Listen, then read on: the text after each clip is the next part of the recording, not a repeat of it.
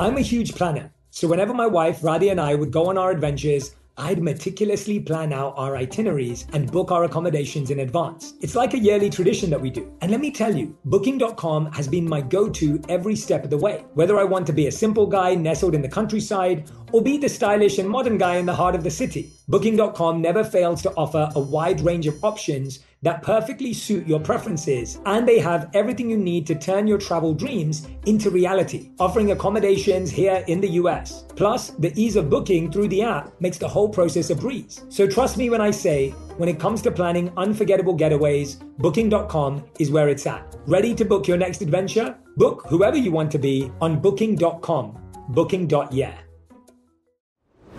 Herbs have been a huge part of my wellness journey, thanks to my Indian roots. My mum introduced them to me, and I saw firsthand how they worked wonders for both body and mind.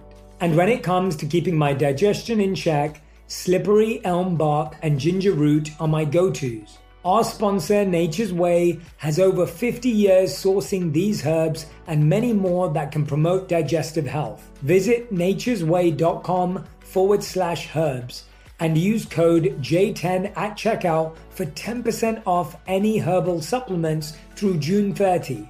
Terms apply.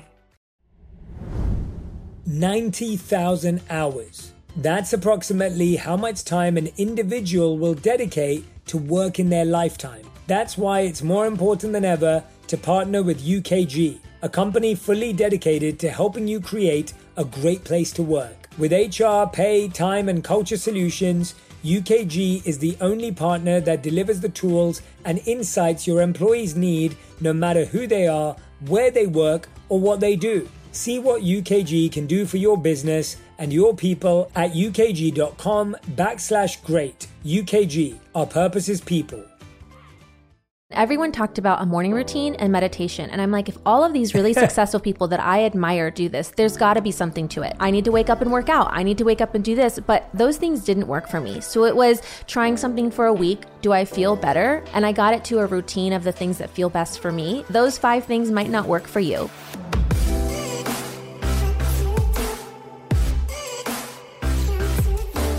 Hey everyone, welcome back to On Purpose, the #1 health podcast in the world. Thanks to each and every one of you that come back every week to become happier, healthier, and more healed. And I'm so excited to be talking to you today. I can't believe it. My new book, 8 Rules of Love, is out and I cannot wait to share it with you. I am so excited for you to read this book, for you to listen to this book. I read the audiobook. If you haven't got it already, make sure you go to 8rulesoflove.com. It's dedicated to anyone who's trying to find, keep, or let go of love. So if you've got friends that are dating, broken up, or struggling with love, make sure you grab this book. And I'd love to invite you to come and see me for my global tour, Love Rules. Go to jshettytour.com to learn more information about tickets, VIP experiences, and more. I can't wait to see you this year. And you know that I'm always on the lookout for guests who have different experiences, different walks of life, people who've built and created incredible cultural phenomenons, and also at the same time, learned lessons along the way that they can share with us. Now, I know that you're going to be really excited for this one because I know a ton of you already follow our next guest, and I'm excited for you to learn about the behind the scenes story and the journey that she's taken to get there. I'm speaking about the one and only Marianna Hewitt, who's a leading voice in social media and the co-founder of Summer Fridays, the skincare brand whose iconic jet lag mask became an instant bestseller. Marianna is also the host of her own podcast, Life with Marianna, the #1 fashion and beauty podcast. I got to be a guest, I think right at the beginning, near when the show launched. It's been on an incredible trajectory, amazing guests. Make sure you check it out. Marianna's a dear friend, so I'm loving this opportunity. I just said to her offline that when a friend comes on the show, I think I know them a little bit, and then we interview them, and then I realize I know them a whole lot better. So I hope you feel inspired to interview your friends as well. Marianna, welcome to On Purpose. Thank you for having me. No, it's so great to have you. I've been looking forward to this, and I loved the interview we did for your podcast 2 years ago now. Yeah, it was one of my favorite episodes, and people loved it so much. And so I'm so happy you're coming back again. Yes, I'm excited to come back again. And You've just been on this incredible journey with your brands, your work, the community you spend time with. You're such a respected voice, such a well-known face in the industry, which I think's really hard to do when you've done it from building a brand, when you've done it from building social media. It's hard to maintain that. But I want to go backwards today because as we were researching, we also found that you don't always share too much about yourself. And that's obviously what On Purpose is built upon. And I wanted to ask you, and I ask this often, what's your earliest strong memory as a child? Can you remember, if you could go back, what's one of your strongest, earliest memories, and why is it so important to you? And I'll tell you mine as I let you think on yours.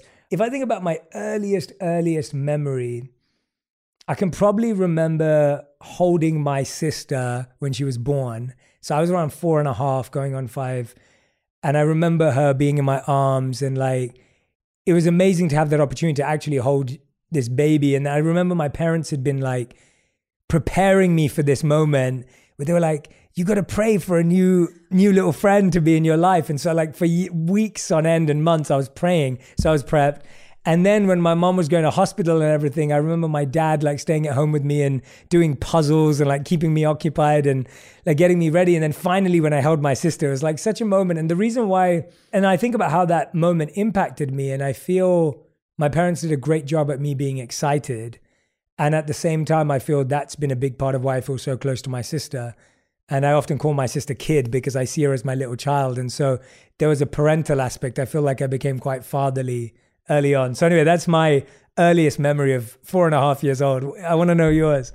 We have a mutual friend, Audrey, and she was asking me the other day, how far back do you remember? And I'm like, I remember my first day of kindergarten. She's like, you do? And I was like, yeah, I can remember waiting in line. I can remember my backpack. I remember going into school, and it really was memories from 6 on where I remember a lot. At the time my parents got divorced, I was 6. So this is very early 90s, before a lot of families were getting divorced. And I had grown up in Germany. That's where I was born. And after my parents divorced, my mom went back to Germany. And this is very modern of my parents at the time, but I ended up living with my dad full time. So my dad was a full-time single parent. They were cross-continental co-parenting, which is it just seems very crazy, thinking back then. But I think it's a lot to my independence now because I started flying by myself to Germany to see my mom when I was 6. Wow. So my dad used to take me to the airport. This is before TSA pre-check. This is how long ago it was, where your people could walk you to the gate. So my dad would walk me there, and then someone would take me on the plane. I would fly to Germany. I would meet my mom there on the other end. And I'm an only child and a youngest child. So I have 2 older half-sisters, but I was my parents' only kid. So from a really young age, I had this independence of, okay, I could fly to Germany by myself. I can do everything by myself. And I think my parents always treated me as an adult at a really young age, and they instilled independence in me. And they always treated me like I was an adult. So my parents are much older now. My dad is 85. My mom is 72. And so I think they were at a phase in their life where they were a little bit more grown up. They had figured things out themselves, and they said, this is the way I want to parent. I'm not going to smother you. I'm going to let you be your own person and figure things out. And I think that independence has really gotten me to where I am today. And so when people are like, how do you travel all the time for work? I'm like, I've been traveling since I was a baby. So it's something I'm so used to. I love that. I did not know that. And I think it's really interesting. I don't live in my past that much. And you don't strike me as someone who lives in your past a lot. But I do love going backwards to kind of connect the dots with those experiences. And what you just said is a perfect example of how you took that. Have you found sometimes that you speak to people, but we all react to things differently? For someone else, that going back and forth would have made travel really scary. And they would have been like, God, my parents got divorced. It was the worst. And I had to go back and forth. Whereas your story is, I'm independent and I travel. Do you think you had to reflect, or did you do any work to get there? Or was that just natural for you, where it was I just felt like it was a good thing? Because I'm always intrigued as to life happening to us versus us choosing what life does to us? Yeah, I think there's 2 scenarios here. So I have a friend who has really bad flight anxiety. She cannot get on a plane without taking something first. And we talked about it recently, and she's like, I think because my parents were divorced, and I thought every time I got on a plane, it was that I was leaving one parent and going to another one. And so she has a really bad time flying now 30 years later because of those experiences. Again, my parents being modern at the time, which is more common now. My parents actually got me a therapist when they were going through divorce.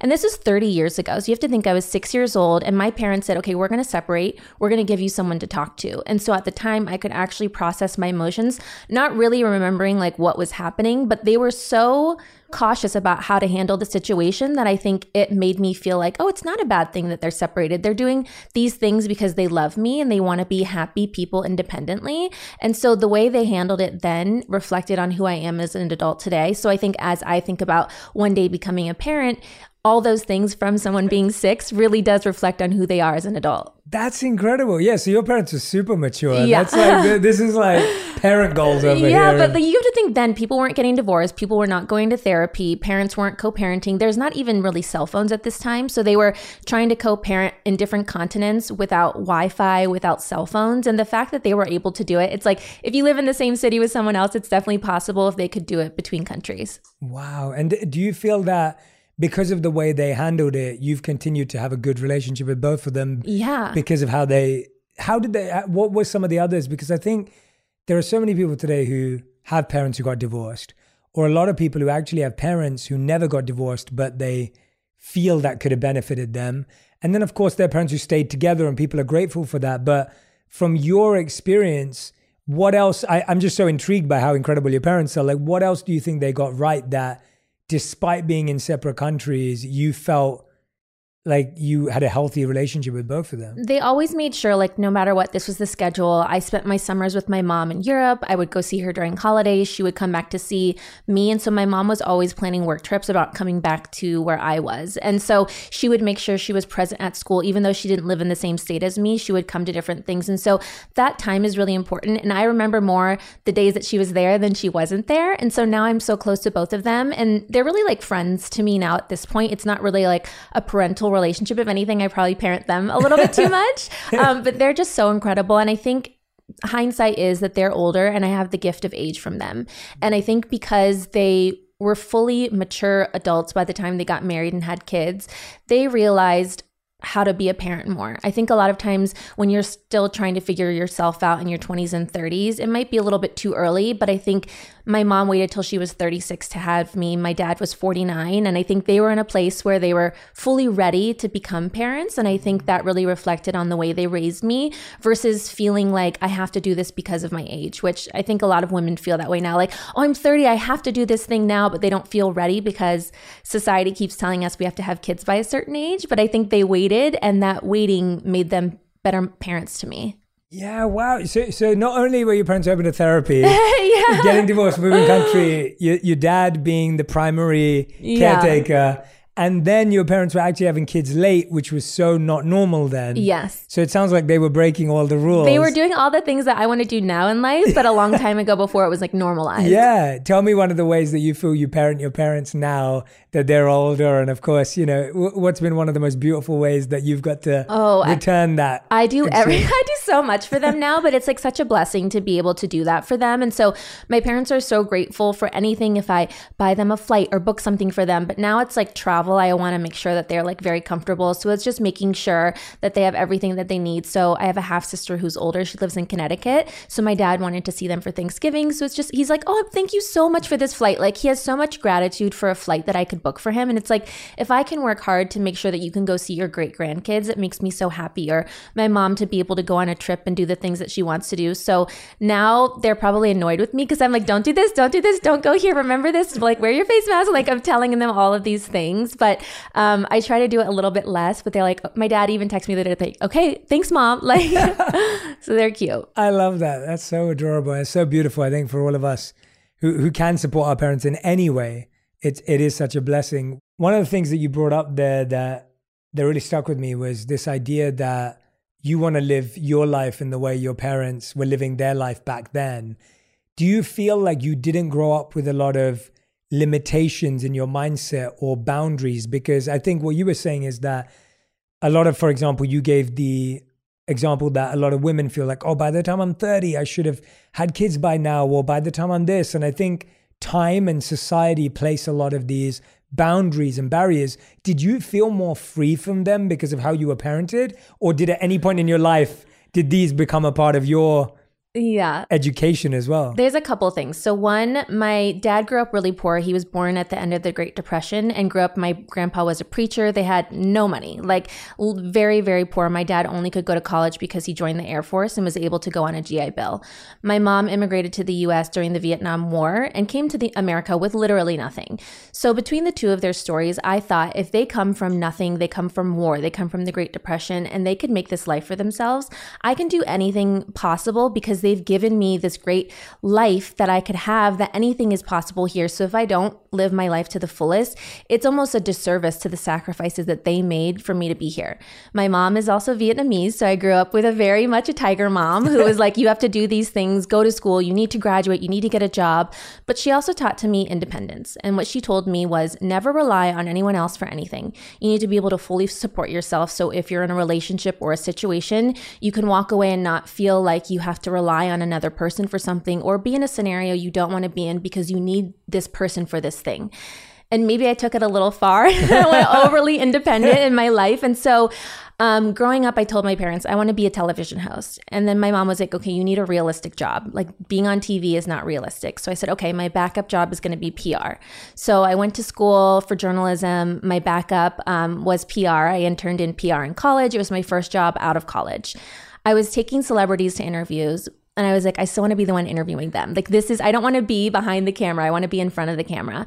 And so I started working as a TV host, and then Instagram and YouTube came around in 2012. And I had a reel, and to send my reel places, I needed to upload it somewhere. So I uploaded it to YouTube, and I had to send the link to places to go on interviews. And so I would send them this link. That was my first YouTube video. And then I had a channel. So I was like, I may as well start uploading makeup tutorials because I have this place. This is very early YouTube days, 10 years ago.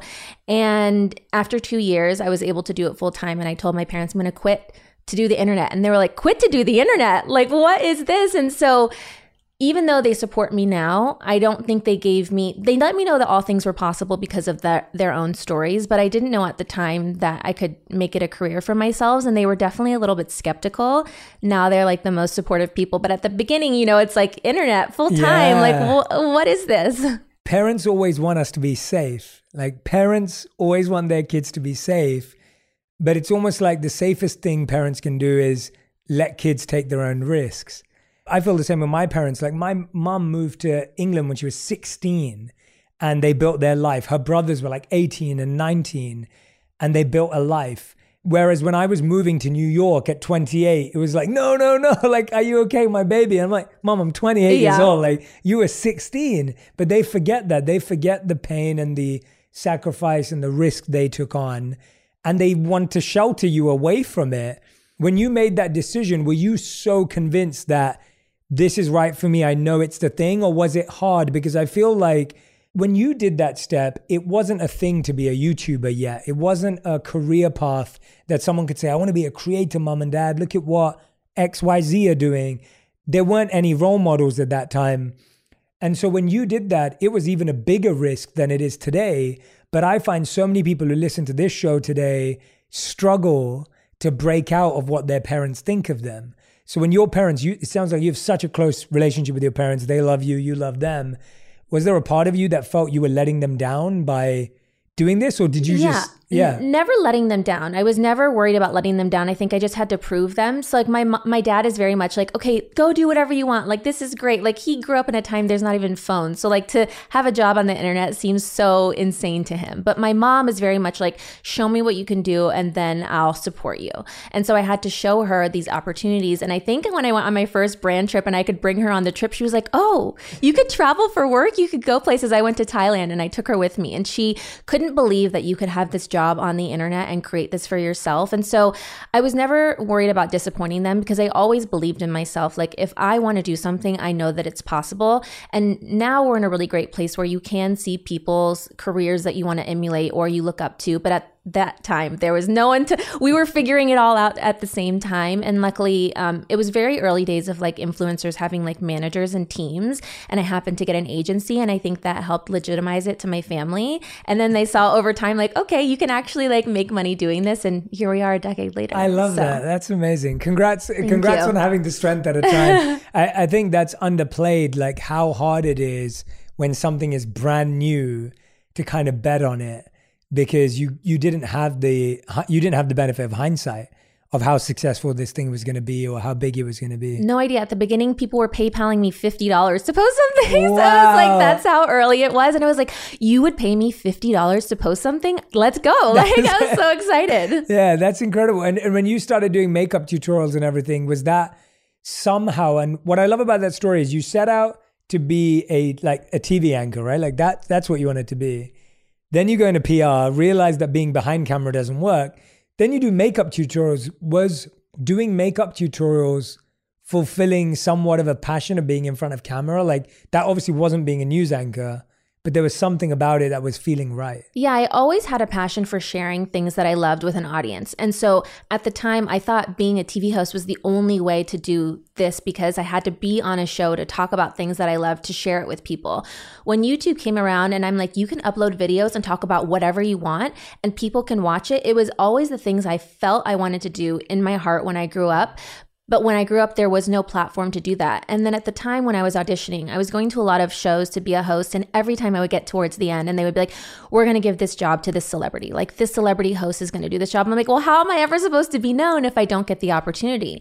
With the internet, we're in such an amazing place where we can take our careers into our own hands. There's no one to tell us no. You can create the content. And if the audience is there and people want it, they will show up. They will watch, they will download, they will follow, they will listen. And so it was everything I wanted in this new platform. And it finally gave me a place where I wasn't getting told no in an audition, that someone didn't have to say yes to me, and I could prove and show that I had this audience online. And so I love it so much, and it was everything I wanted to do when I grew up. I just didn't know that's what it was. And I always had a love for beauty, and my dad used to take me to beauty counters. So growing up with my dad, he didn't know how to do my hair or my makeup, so he would take me to department stores, and he would take me to an Estee Lauder counter and say, okay, here's my daughter, like, can you show her how to use hair and makeup? Can you show her what products to buy? Because he had no idea. What a great dad. I know, he was the best. That, yeah. And so that really was my love of beauty from a really young age. And so I started learning about beauty from the experts, these people at counters who were telling me about products. And that was in middle school and high school. And then I took that love into creating tutorials for myself and then starting our own brand. That's such a great story. And I'm so glad we're doing this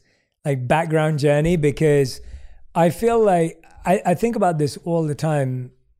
I went to public speaking school from 11 to 17. It's public speaking drama school, age 11 to age 18, for 7 years. And I think about it all the time that before I'd even launched my online career, I probably had around like 20 years of public speaking experience before I ever did this professionally or got paid to do it. And I think that when I hear your story of like, as a little girl, like going to a beauty counter, learning about not just how to put on makeup, but which brands were doing well and why, and then skin tone and color, and then maybe looking for gaps in the market. Like you get such a real grassroots experience that no one else can get just by looking at what we have today. I feel like grassroots learning, there's nothing better than that. Do you feel like there were things then that you were like, one day, like... Yeah, I think at the time, I remember learning how to contour in high school before it became trendy like years later. And I remember I was at a MAC counter and they were like, this is what like drag queens use on stage. This is what they use in stage makeup. This is called contouring. You use this brush, you use this powder, you put it right here. So when you're on stage, your face really stands out. And I can remember this person telling me at a MAC store how to do this step. And it's something I still do in my makeup every day today. And here we are like 15 years later from when they taught me this. And so I loved learning from them. And so it was so great, but you don't know it at the time. And I think in life, every job and every experience, whether you end up doing that job long-term or not, you really do learn something from each of those things that pile on to the next job. Like in high school, I used to work at restaurants. I used to be a hostess at restaurants. And being a hostess, maybe you don't think it's connected to the job I have now, but I had to stand in front of a restaurant. I had to talk to strangers. I stood on my feet for a long time. I had to have conversations with people who were angry waiting for their tables or wanted something really quickly, or making conversation with them, walking them to their tables. And now I have no problem networking or meeting new people or going up to people when I see them at events or places, because I had these skills that I learned at a really young age of how to talk to anyone in these scenarios. If you feel like you're not living your passion right now, or you're not living your purpose, or, you know, we talk about these words a lot, I really want you to go back and look at every job you've ever done and reflect on what you learned there, because I promise you that skill is going to be so useful for your passion and your purpose when it comes along. I was saying to someone, my first ever job was I delivered newspapers, but then my second job was I worked at Morrison's, which is our version of like Walmart or like a grocery store, but a big one. And I remember just stacking shelves, and everyone's like, well, what did you learn then? I'm like, I learned how to memorize what was in every aisle. If anyone asked me where anything was, I knew exactly which aisle it was in. I learned how to turn up to work on time and leave on time. And I learned that overtime, you got paid more. Like, you learn so many basic things. And what you just said, you learn how to work with different people. I was 15 years old and I learned how to have a boss and how to have a good relationship with my boss. And all of these techniques and skills that you would never learn in a textbook, you never learn at school. Wondrium is an amazing educational platform with documentaries, series, lessons, how-tos, and more, covering just about anything you and I can imagine. With Wondrium, you get a huge selection of videos, over 8,000 hours, flexibility to switch to audio only, great for multitasking, superb quality programs that are expert-led, easy to follow, and beautifully filmed, and that are completely accessible. Watch or listen on your phone, tablet, TV, and computer. No commercials, no tests or stress, just the enjoyment of learning. Right now, I'm diving into the program Cognitive Behavioral Therapy for Daily Life. Have you ever found yourself worrying so much that you wished you could just turn your brain off? It's normal to worry from time to time, but when worrying disrupts your everyday life, CBT tools can help you regain control. Professor Jason Satterfield shares several techniques from distracting yourself to scheduling official worry time that can help you redirect your thoughts.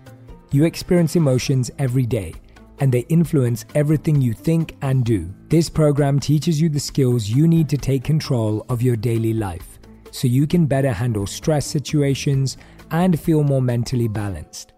Learn about what you love and love learning about it with Wondrium. Do what I did, sign up for Wondrium now. And right now, my listeners can get 2 years of Wondrium for the price of one. A fantastic deal. But it's only available if you sign up through my special URL. Go to wondrium.com/J. That's wondrium.com/J. wondrium.com/J. When you were going through this journey, you take this decision to make YouTube videos, to make content. Did you ever get wrapped up in like views? How beautiful am I? Makeup? Because I feel like that can get so toxic for people. And I think now what we're seeing so much of is creator burnout. So there's one side that I want to talk to you about, which is like likes, views, comments, engagement. Like, how do you deal with the pressure of that? Like, you upload something and it doesn't get views. And the other side is when you actually get good at it and now you're like knocking out videos, you're getting views, everything's going well. But we meet so many creators today who just say, I'm tired of putting stuff out. Like, I'm burnt out of having to upload every day to 3 different platforms. I never worried too much about views. And I know that that's a really hard thing to say in a world where our job is valued on followers, views, likes, clicks, and that really is how we're valued. But at the time on YouTube, I started my very first videos with products I use today in my skincare routine. And that's 10 years ago because I genuinely love these products. I was shopping at Sephora. I love prestige beauty. I was a little bit older in the YouTube age. A lot of the people were in either high school or they were very young. And what they were sharing was not genuinely the products that I loved.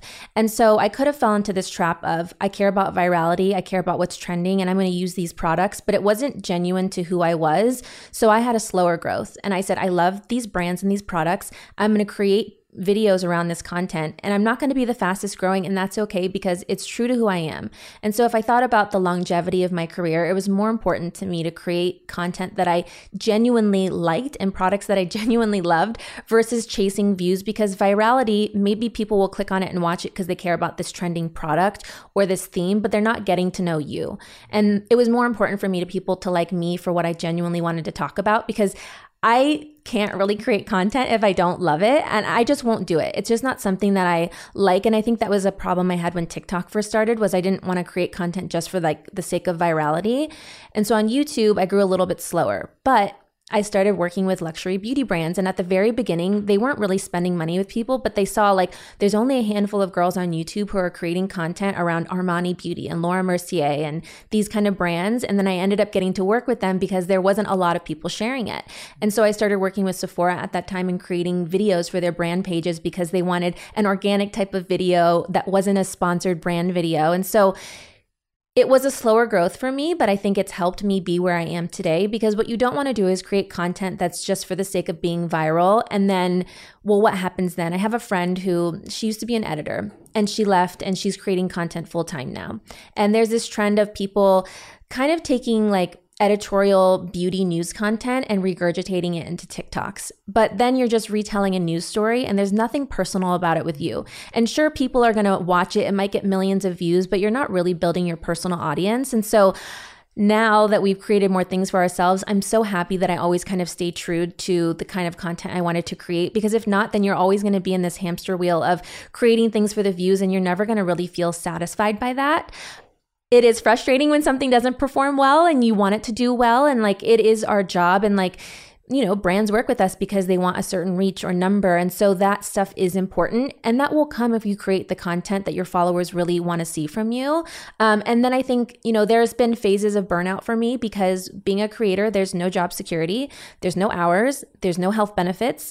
We have no teams a lot of times. And so it is this scarcity mentality of every time a job comes in, you want to say yes to it because you don't know when the next thing is coming. And so you want to do all the things that you can. But I think in time I learned I have to take a step back and not say yes to everything because it's better for myself long term, and the things will come. But I know it's difficult, especially if you're just starting out, because you are really based and judged on a number. Yeah, I think that's so refreshing to hear that from you. Like, I hope that there's so many people listening to this right now that are going, Marianna, thank you so much for saying that, because I think everyone feels that pressure, but you just explained something really beautifully, that you can have a lot of views, but people are not necessarily watching it for you or understanding who you are. And therefore, every video you post can get lots of views, but it's not like people are really interested in your viewpoint or your perspective or your thoughts. And I think we get those two things mixed up. We think that virality and followers means influence. And actually, it doesn't mean influence at all, because if people only see you as entertainment, they're not going to suddenly listen to your perspective on something you should buy or something you should use or your expert opinion. And so that's what I'm hearing from you. And I hope that gives people a lot of confidence, because I think it's very easy to chase the views. I know there's someone I'm thinking about right now who makes amazing content and it doesn't get a lot of views, but it's built him a really good business. And he's trying to get more views and virality. I'm like, no, like this is building real value because your content's so awesome. You're actually attracting real companies who want to work with you privately because of the value that they see. And that's what your journey says too. When it gets to burnout and everything you just mentioned about no benefits, no work hours, like that's so real.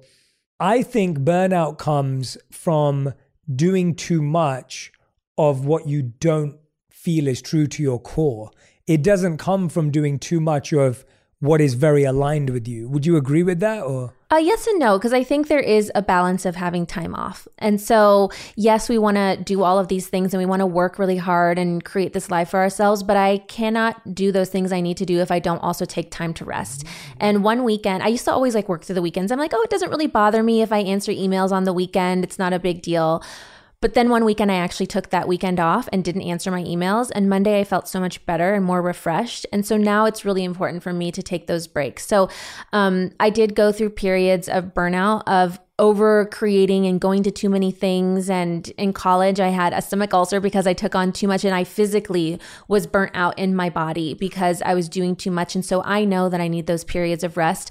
But I know it's hard when you're freelance. I know it's hard when you're a creator. And there's so many jobs who are freelance who don't have, certain hours set for themselves. So it is important for them to, want to make an income, especially if you're solely supporting yourself or a family. And so I know those things are difficult. Yeah, you've talked about energy drainers and energy givers before. Walk us through that, because I think everyone feels that, whether it's people, places, projects. We all feel that certain people drain us, certain projects give us energy. Walk us through your version of that. Yeah, my energy drainers are saying yes to too many things. So saying no to me is what gives me energy. And I know that saying no might seem difficult at first, especially when you have opportunities that come to you and you want to say yes to everything. But saying yes to things I absolutely want to do has been so helpful.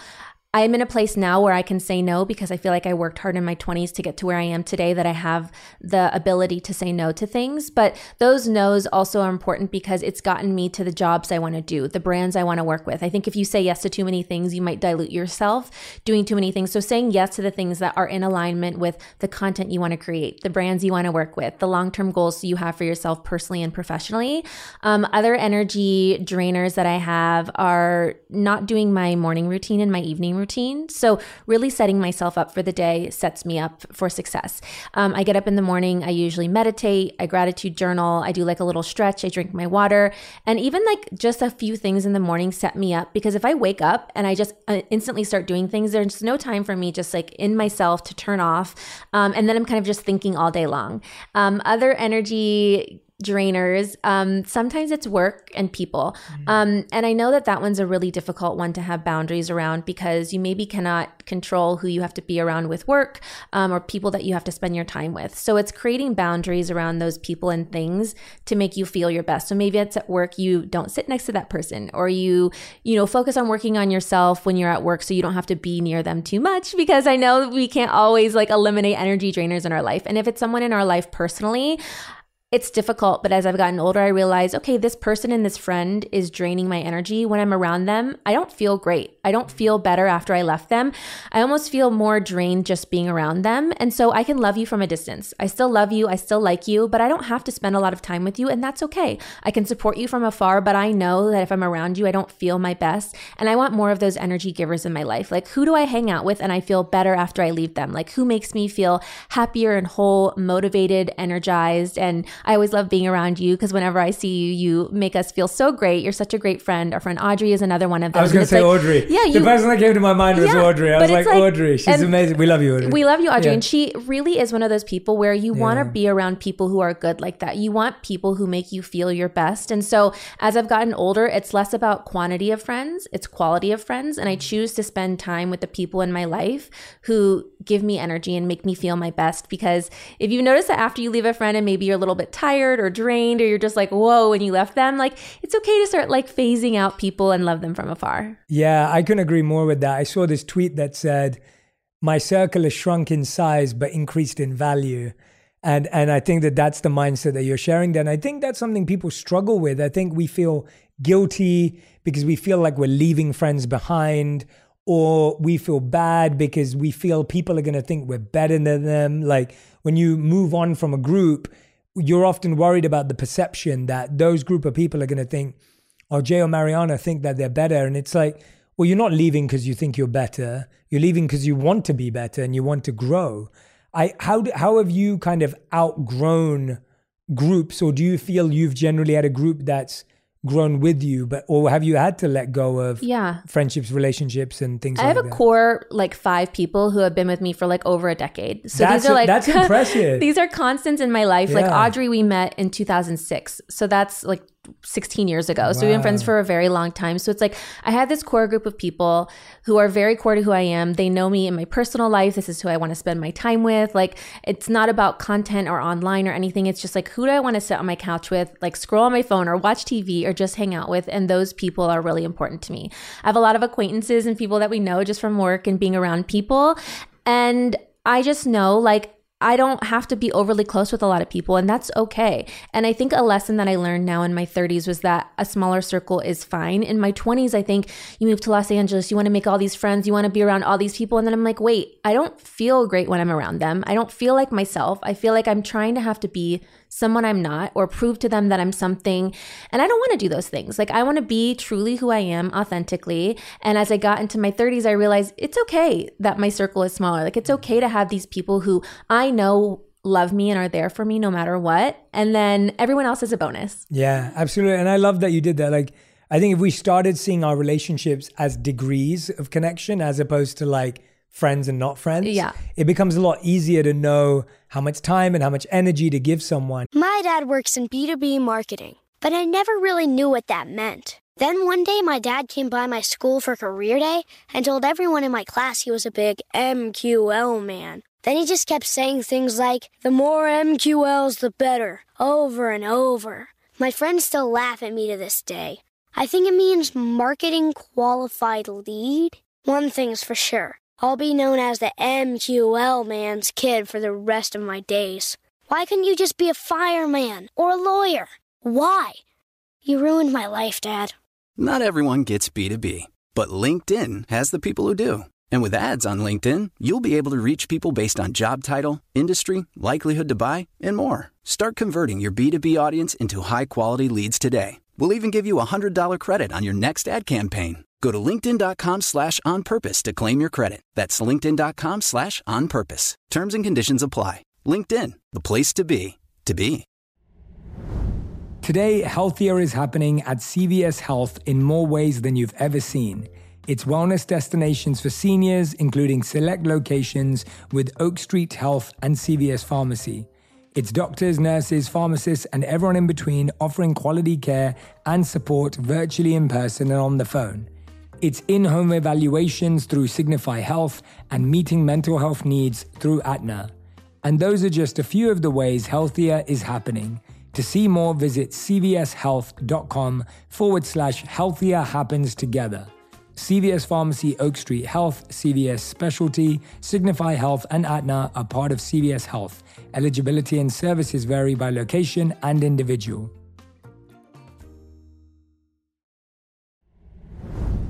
I've got to say, herbs have been a game changer in my wellness routine, all thanks to my Indian upbringing. My mum was the one who got me started on them way back when. I've seen how they can do wonders for both body and the mind. One of my favorites is ashwagandha, which is an adaptogenic herb that helps reduce stress. I usually take it in the morning with my breakfast, and it helps me stay cool, calm, and collected throughout the day. Our sponsor, Nature's Way, has ashwagandha as well as herbs like St. John's wort and holy basil that provide mood and stress support. They have over 50 years of experience sourcing herbs from all over the world in the continents and climates where they grow best. Nature's Way rigorously tests every batch of herbs for potency and purity in their state-of-the-art lab. To learn more, visit naturesway.com/herbs and use code J10 at checkout for 10% off any herbal supplements. Terms and conditions apply, valid through June 30th. When you decide to make that transition from creating content for amazing brands, prestige brands, and you're making the switch to being like, I'm going to be a founder, I'm going to create Summer Fridays. When you're making that transition, walk us through some of the things you thought about, because today I find that everyone feels the pressure now, just as we felt the pressure when we were growing up to work at a big company or a well-known organization. Today, the pressure is everyone should be an entrepreneur and found their own company. I feel like that's kind of like the energy, and everyone thinks like they have to launch something or whatever. When you're going from selling other people's things to saying, I'm actually becoming a founder, what are the questions you think people should be asking? What are the insights they should be considering? Because I think it's very easy for everyone today to think, oh, I've got a few followers, I should launch something, or because I'm connected, I should do this. And I don't think that always works out. Obviously, it's worked out for you. So I'm wondering, what were the things you had to think about? I think if I had to go back and tell myself when we started the brand, what do I wish that I knew? And I wish that somebody would have asked me, which it's all the things that I love now, but like, do you really want to run a company? Like, the days that we launch a product, let's say we launch 5 products a year, that's 5 of 365. So the other 360 days, do you really want to work on a business? Do you really want to work on a company? Do you want to be a manager of people? Do you want to run the finances and operations? Like, it's all of those not fun things that you do every day. And so I would just ask yourself before starting a business, like, do I really want a business because I love running a company? Or do I just want to say I have my own company?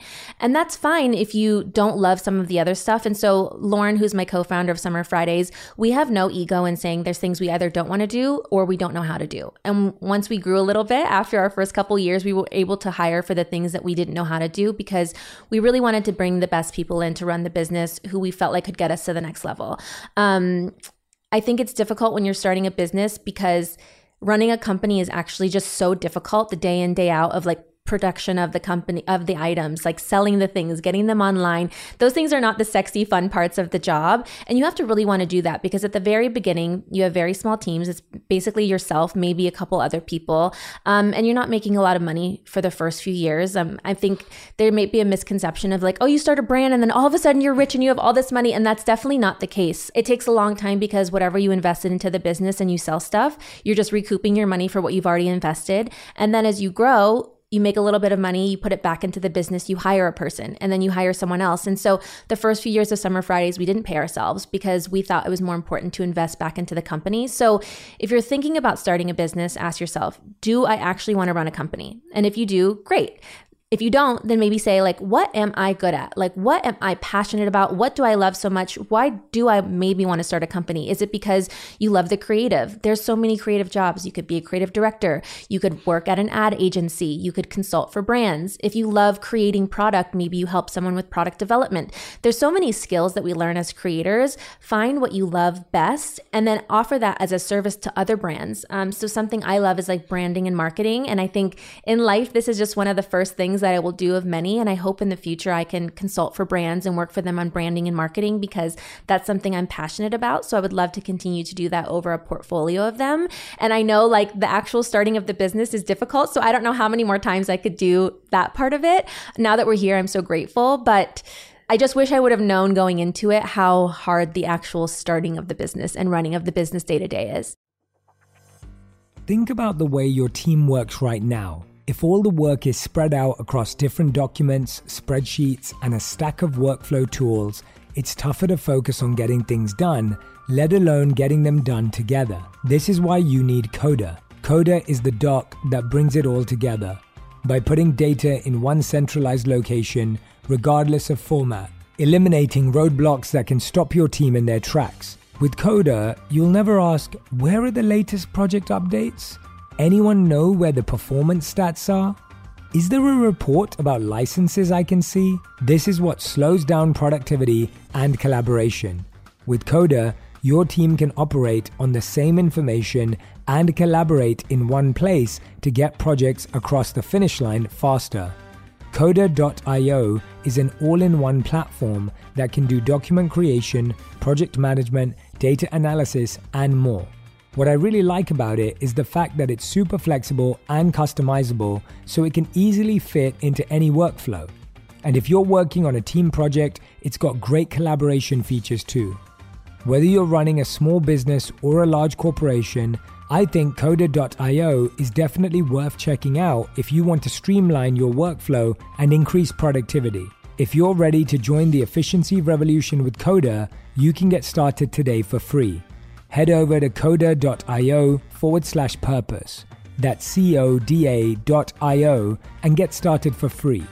Coda.io/purpose. This show is sponsored by BetterHelp. When you're at your best, you can do great things. But sometimes life gets you bogged down and you may feel overwhelmed or like you're not showing up the way that you want to. Working with a therapist can help you get closer to the best version of you.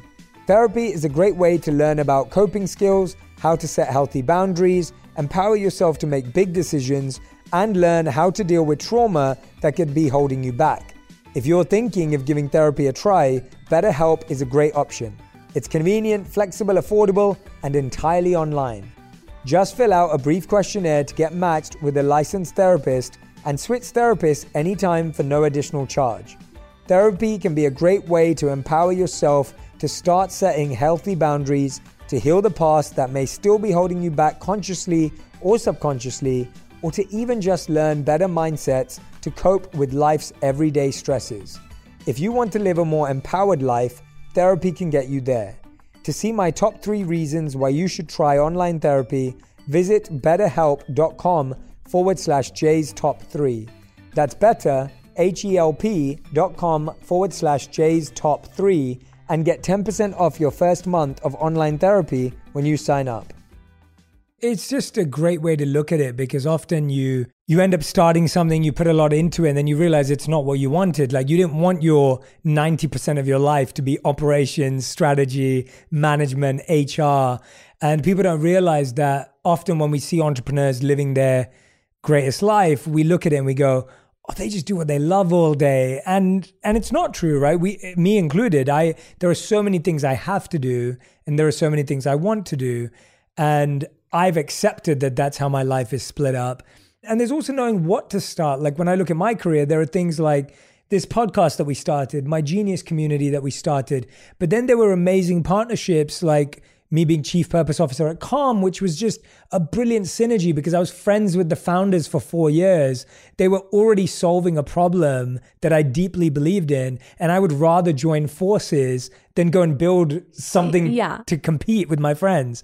Well, it's already an existing incredible platform. So it's like, if I can plug into what you already have created and I can make it even better by coming on board, we can make this really great instead of me having something that I'm trying to build and takes time. And so I think you can think about, like, what are you uniquely good at? What skills can I offer someone else? And go work with a company, go consult for people, and then see from there, maybe I do want to start my own thing, or I can do this with other people. And so if there's a brand you love, maybe reach out to them. Like, let me creative direct a shoot for you. Like, let me help you with social. And you never know what person will say yes, because as creators, I think we wear so many hats and we can be good at so many things. And you can take what you love as a creator and then do that on a larger scale with more budget, working for brands and people that you love. Exactly. Did you ever raise, or did you choose not to? We raised money. So we ended up raising. Walk us through the choice of that and then that process. Yeah. So Summer Fridays was self-funded, and then we ended up raising money in 2019. So we had a really great first year, but we were running everything ourselves. We had the two of us, an employee, a couple consultants.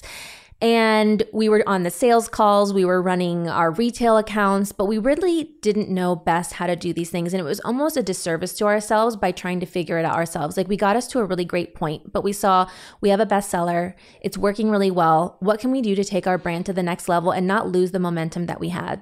So when we first launched the brand, people started reaching out to us, and raising money is a bit like dating. So you want to date and meet everyone. And we met any and everyone. And then you kind of see, like, who do you like? Who do you enjoy spending time with? Like, do I really want to talk to these people every day? And a business is like a marriage, and there's a contract, like sometimes in marriages there are. And so you're getting into a marriage with now another person into your business. So you have to ask yourselves, like, are these people trustworthy? Do we have the same end goal? Do I really trust that they want what's best for my brand? And that if I really want something, they're going to listen to like what I want, and not because they're an investor and they're going to take control of something. And so we ended up going with a group, and they have a minority investment, which is very small. So it means like we still own the majority of the business. So we have the majority of the say in things, but it was two females who founded it, and they're incredible. And they almost served like an intermediate president for us and helped us with hiring, our org chart, what things to do next. And it really was the right fit for us. And they weren't the biggest place that we went out to. They didn't have the largest portfolio or the biggest investment they were making into the brand, but it was two people we trusted. And a lot of our friends are like, you're the only people we know that like you're investors. And we really do. And they're incredible. So they have a great portfolio of brands, including like Westman Atelier, Sol de Janeiro. In food, they have Fly by Jing and Banza Pasta. So they focus in like good for you brands in food and beauty. And so we are so grateful to have them. So then after that, after we raised a little bit of money, we were able to hire more people. And our first big hire was a CEO. And I know a lot of people, when they start a business, like they have a dream of becoming a CEO and running a brand. And that was never what Lauren and I wanted for ourselves. And we have no ego in saying like, I don't want to be the CEO. Like, I don't want to run the entire business because one, I've never done this before. And that's fine if you haven't and you want to figure it out along the way. But we knew like what we're good at is product development, marketing, branding, anything that's consumer facing, and bringing on someone who could really run the business day to day so that I can create content. I can be on podcasts. Like I can do the other things with my time was important to us, and someone whose values really aligned with the things that we wanted. So our company culture is really important to us. And as we interviewed for the CEO role, it was someone who led with kindness, who people were excited to work for. And so we ended up bringing on a CEO in 2020, right before the pandemic, and so grateful for our CEO. And so between them, it's been really incredible to get the brand where it is today. And I don't think it's possible without them. And so I think if you are if you have a business and you're thinking about either partners or raising money, you really want to make sure that you want these people to be in your marriage with you and that your baby, which is your business, you guys all have the same goals aligned for where you want it to go, because then all the decisions are easier because you're all on the same page versus a group wanting one thing and then another group wanting something else. It just sounds like you really know what's important to you and you're willing to do what's important to you and what you're good at and what you value. And then there's all this other stuff that you realize, well, we have to find someone for that. We have to figure this out. This needs to be shifted. How do you decipher between what's important to you and what you think is important? Because I think a lot of people, again, when they start something, they put the pressure of, I have to be CEO because it's my baby. And if I'm not CEO, then someone else will think I'm just this or I'm just that. You don't strike me as someone who worries about what other people think of you or what you do. Where does that come from, and how do you define or decide what's important to you? I live my life day to day, me, myself. I'm not living my life for other people. So if I'm so concerned with being called CEO, I'm going to take on a role because I care that other people think that this is my title, but I have to do something every day that I don't enjoy. That makes no sense. So why would I live my life for this title, for other people's opinions, when this is what I want to do within the business and this is what's important to me? And so I like to take inventory of my life pretty frequently. So I usually do like my New Year's goals and intentions. I like to call them intentions, not goals, because it's what I intend on doing for the year. And then I'm always checking in myself with like my journal every day. So it's like, what's important to me? How do I want to feel today?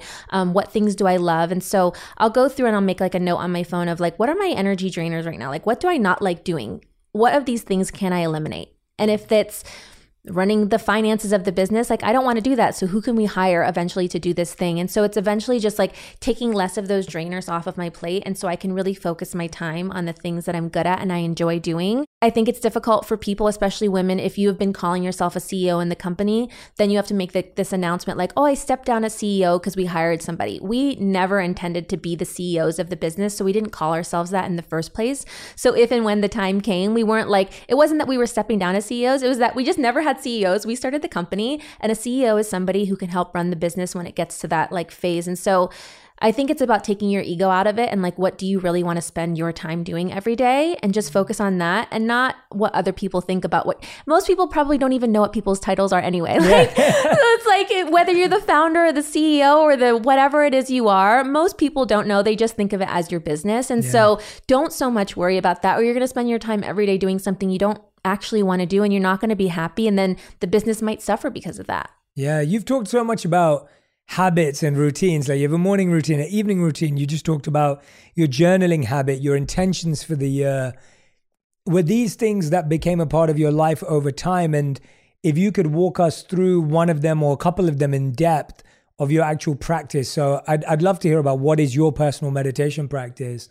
And then any other one that you pick, that just walk us through it, because I think we see this in successful CEOs, successful founders, entrepreneurs, and just happier, healthier people, that routine and a commitment to practices are really beneficial in their life. What are some of yours that you can walk us through with a bit more depth? Yeah. So on the podcast, I kept interviewing people and everyone talked about a morning routine and meditation. And I'm like, if all of these really successful people that I admire do this, there's got to be something to it.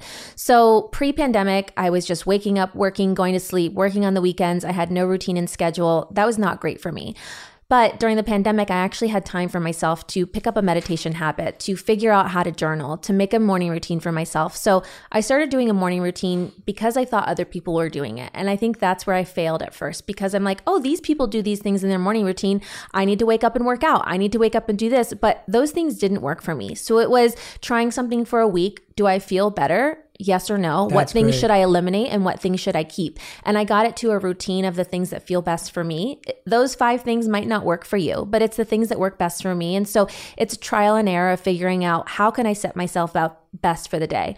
Basically, once I start working in the day, my mind is going at all times, and I am always someone who's thinking of 50 different things.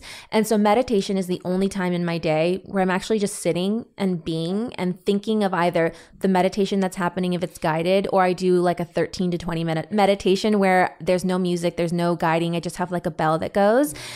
and I'm just sitting and breathing, and I'm never in stillness all day. I'm on my phone, I'm on the computer. And so having that time for myself really just is like a great way to start the day.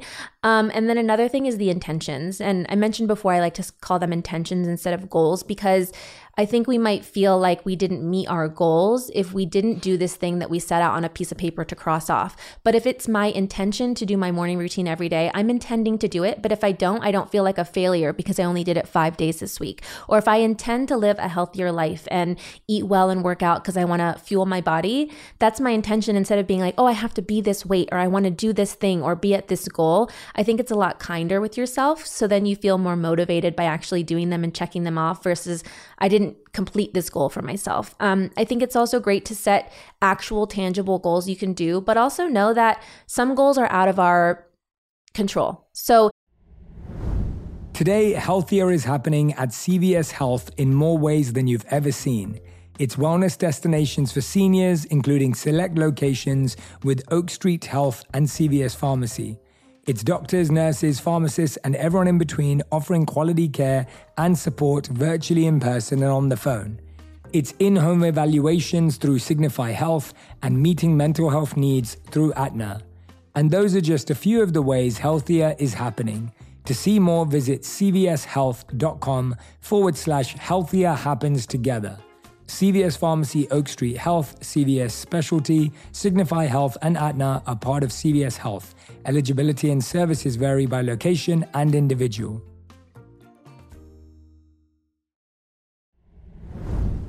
I've got to say, herbs have been a game changer in my wellness routine, all thanks to my Indian upbringing. My mum was the one who got me started on them way back when. I've seen how they can do wonders for both body and the mind. One of my favorites is ashwagandha, which is an adaptogenic herb that helps reduce stress. I usually take it in the morning with my breakfast, and it helps me stay cool, calm, and collected throughout the day. Our sponsor, Nature's Way, has ashwagandha as well as herbs like St. John's wort and holy basil that provide mood and stress support. They have over 50 years of experience sourcing herbs from all over the world in the continents and climates where they grow best. Nature's Way rigorously tests every batch of herbs for potency and purity in their state-of-the-art lab. To learn more, visit naturesway.com/herbs and use code J10 at checkout for 10% off any herbal supplements. Terms and conditions apply, valid through June 30th. If you want to hit a certain number follower or a subscriber or a download count, you cannot control that. You can create the best content you can, but you can't make someone watch the content. You can't make them download or follow. So what you don't want to do is say, like, I have to hit 1 million followers by the end of the year. And if you don't hit it, be upset. You can say, I intend to create the best community this year that I can. I want the followers that are there to love me and be happy with the content I create. And then you can ask yourself, are they happy? Am I fulfilled with the content I'm creating? And then that intention can be crossed off versus being disappointed that you didn't hit this number that was out of your control to begin with. So those intentions are really important for me. And then within the business, we do set goals for ourselves of things that we want to do, and then set realistic expectations for ourselves of like, what do we think we actually can do, versus like insane goals that you might not get to and then always feeling sad if you're not hitting them. I love the way you just described the difference between intentions and goals. I hope everyone, because, you know, whenever you're setting New Year's resolutions, you're setting goals, you're setting new quarterly goals, like that language needs to change, because goals are what you want out of something and intentions are what you put into something, and you only get out what you put in. And I love that it's so much better to measure yourself against your intentions. Measuring yourself against your goals will always make you feel like a failure. Yeah. And I think something I've learned recently too is I can have goals and intentions for myself of things that I'm working towards, because I want great things in life. Like I'm doing all the things I want because I have these big things that I think I can accomplish. But I can do that while still being present and happy with where I am today. And that's come from really being in my 30s. So before I was always, you know, when you're younger, you're like, I have to be married and have kids by 30. I have to do this, like Forbes 30 under 30. I have to do all these things by this age. But it's like, why, when life is long? And one of the best exercises I did for myself was I wrote down everything I wanted to accomplish in my life and the age I thought it might happen. When I got to 45, I had nothing left. I had nothing left to reach. And I'm like, if I accomplish all these things by 45, I'm going to live for decades longer. What more do I have to look forward to in the years to come? That gave me so much pause to enjoy the journey I'm on, enjoy where I'm at today, be happy, because these things we have today, the things we get to do, the jobs we get to do, the brands we get to work with, the opportunities we have, we wished for the things we have now. So I don't want to rush through them just trying to get to where I'm trying to go. I want to be happy where I am today. I know it's going to come in time. And if it's a little bit later than I thought, it's fine, because I have so many more years left of my life to do all these things that I hope to accomplish. Yeah, that's such a great exercise that if you did write down everything you wanted to do, most people would put the end date as like 30 or 40 or 45. And it's like, you should have achieved everything. And life's so much longer than that. And there's so many more gaps in between. I had a friend who recently found love, and his business and his work took a bit of a back burner, but he found someone that he really wants to spend a lot of time with, and that's what he was doing. And I was saying, you just won, right? Like you could see that as like 2 years out in your business journey. And so now his business is 2 years behind. But I was like, you've just saved yourself years because you found a partner that you're really connected to. And I think often we think of it as like they're separate. Like there's work and then there's life. And it's like, well, no. They're so interrelated. The way you just shared that is spectacular. Like I hope everyone writes that down, takes that away. Marianna, what are you working on right now? I feel like you're someone who, because you started therapy at 6, which is just like, that's another incredible thing. But like, what are you working on right now personally? What's something that you're grappling with? What's something that you're wanting to be better at for yourself, for your friends, your family, whatever, anything around you? I think the presence is a big thing for me. I think because I used to focus so much on the future and the things I wanted for themselves, that exercise really did change my mindset. So having a gratitude journal and writing down every day, I think a lot of times we're busy in our days and our careers, like, oh, I have to go do this. I have to do this today. But it's not I have to do, it's I get to do. So I get to go work here. I get to go to this opportunity instead of I have to do these things. And that really changed my mindset of being grateful for what I get to do every single day and really focusing on that and not being so stressed about things happening in a certain year or age. I'm 36 now, and I keep feeling like, oh, I'm still not ready to do all these things. Like I'm still so young. I think the older I get, the younger I still feel. Yeah. Where when I was in my 20s, I was like, oh, I'm getting so old. Or like, oh, 36 is so old. But now that I'm 36, I'm like, it's still so young. So I think focusing on the present, being happy with where I am today, the things I have today, and practicing that gratitude each and every day. And then I think as I've gotten older too, because my parents are older, taking care of my health, it's not about vanity. It's about how do I feel my best? How do I stay active? My parents are really young and smart in their minds and their bodies.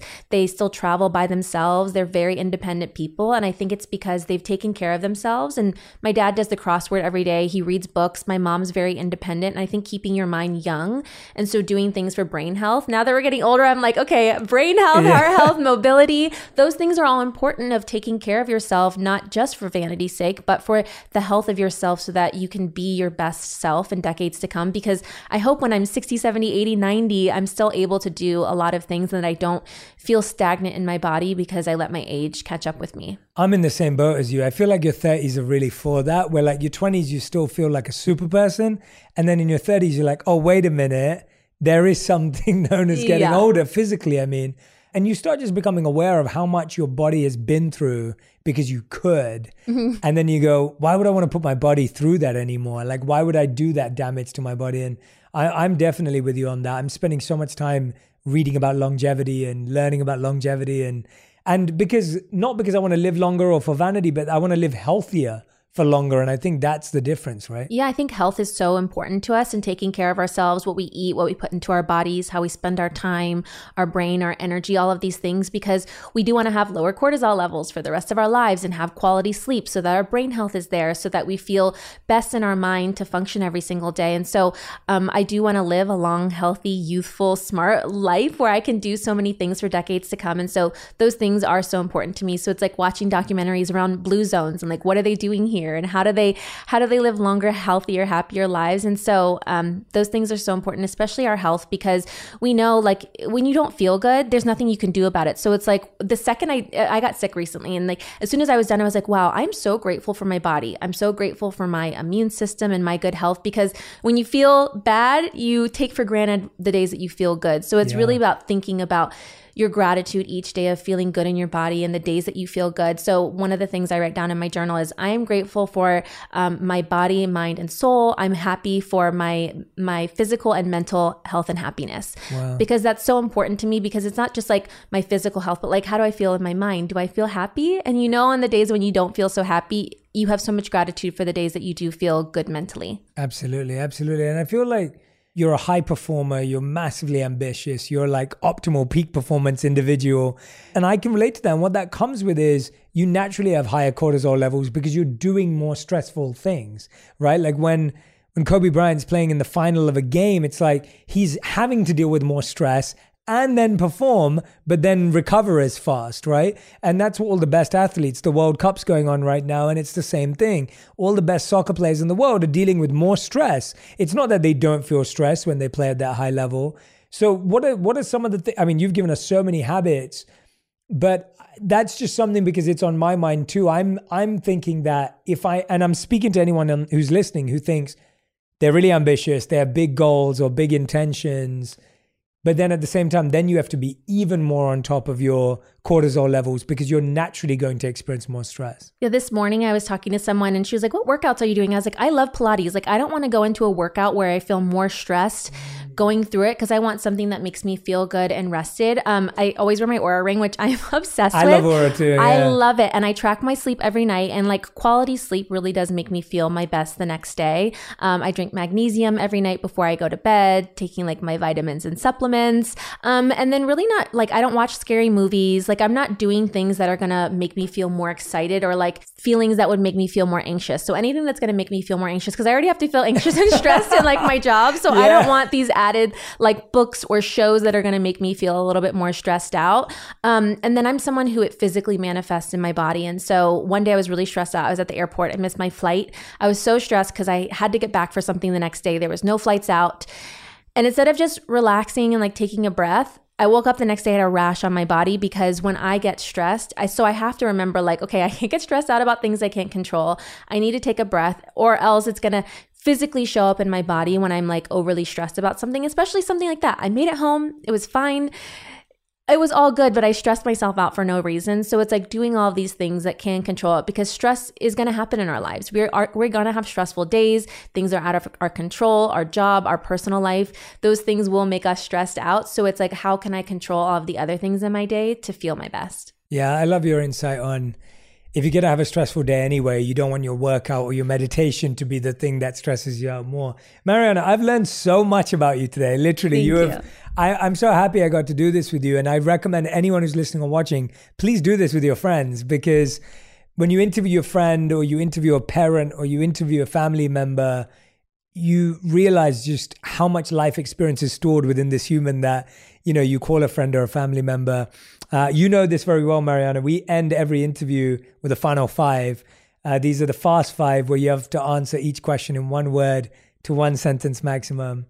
But before we do that, I want to ask you, was there something I didn't ask you that you wish I asked you, or something you wanted to share that's on your heart that you feel we didn't touch upon? I think all good. I think this is like a love note to you, but like I love your content and it makes me feel so good. And what I want to put out in the world is content that makes people feel either motivated or inspired or something in their life that adds value. And I feel like I always get that from you. And so thank you for your content, because it makes me feel that way. And that's the things that I want to consume every day. Like, did I take away something that made me feel better or inspired or motivated? And I feel like you always bring that out of your guests. Oh, you're the sweetest. No, and honestly, like, you've given us such a unique perspective, and this is why I wanted to talk to you, because I find you to be, not only are you a successful business person, but you're committed to your self-care.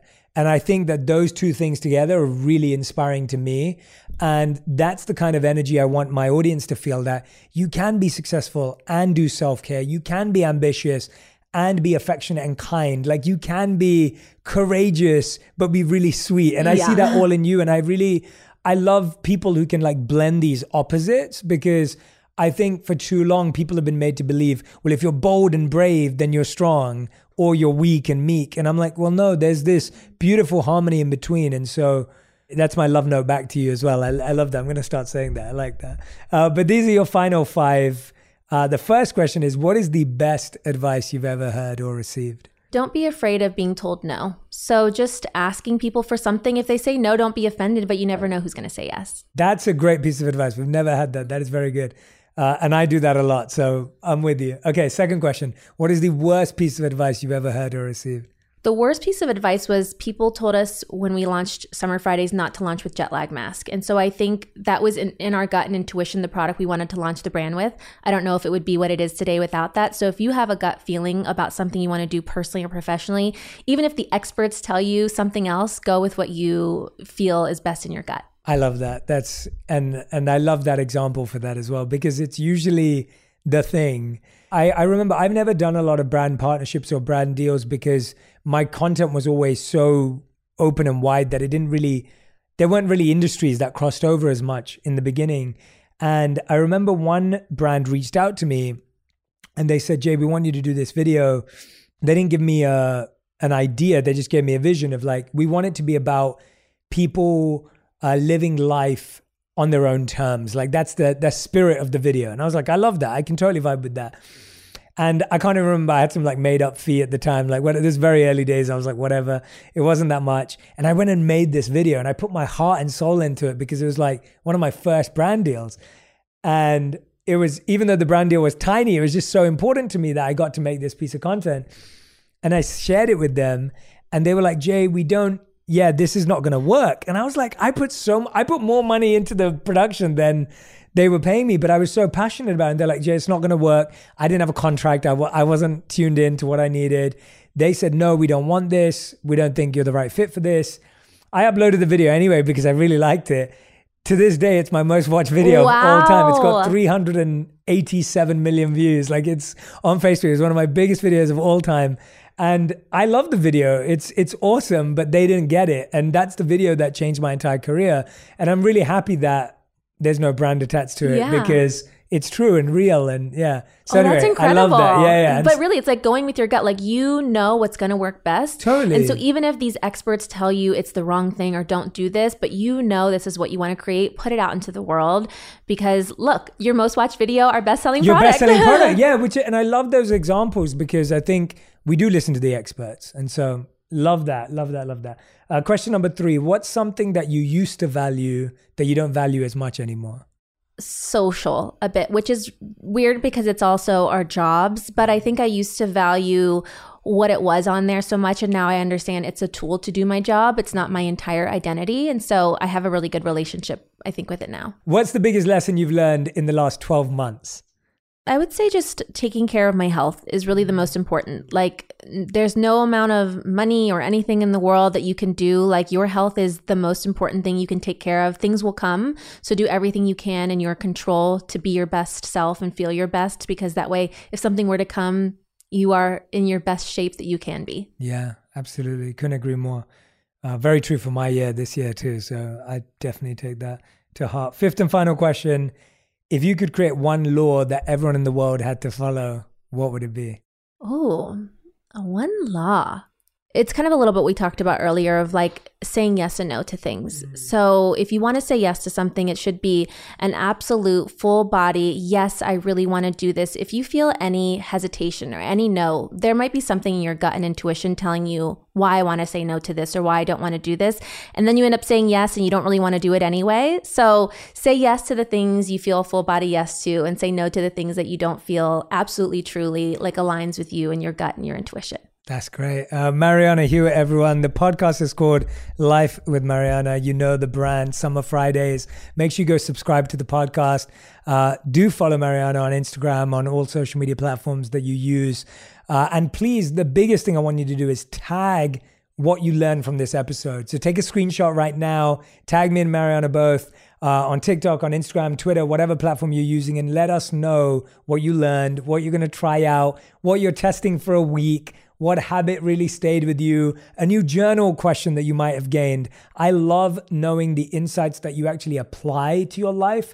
And that's what I want next year to be about, the next 12 months of your life, whenever you're listening to this, is not how much can you learn, not how much can you grow, not how much pressure you put on yourself, but how much can you apply. And I think in Marianna's journey, I see a lot of applied wisdom. And I think applied wisdom has so much more value than knowledge or books read or episodes listened to. And so focus on application. Marianna, you've been so wonderful today as always. It's been such a joy having you on. I hope we have you on again. Thank you. And keep tracking this incredible journey that you're on. Amazing. And thank you for giving us permission to live long, healthy, successful lives that don't have to end by 40 or 45. Exactly. There's so much life to live. Thank you for having me. Thanks, Marianna. If you love this episode, you will also love my interview with Charles Duhigg on how to hack your brain, change any habit effortlessly, and the secret to making better decisions. Summer. The best time of the year usually doesn't come with a great deal. Soaring temperatures come with soaring prices. But what if there's another way? With IKEA, your summer plans can last longer than 2 weeks of vacation and be more affordable. Here, everyone can have lounge chair access. No reservations needed. From affordable outdoor furniture to stylish accessories, we have all the essentials you need to soak up summer in style, no matter the size of your space. Start planning a better summer with IKEA. It's your outdoor dreams inside your budget.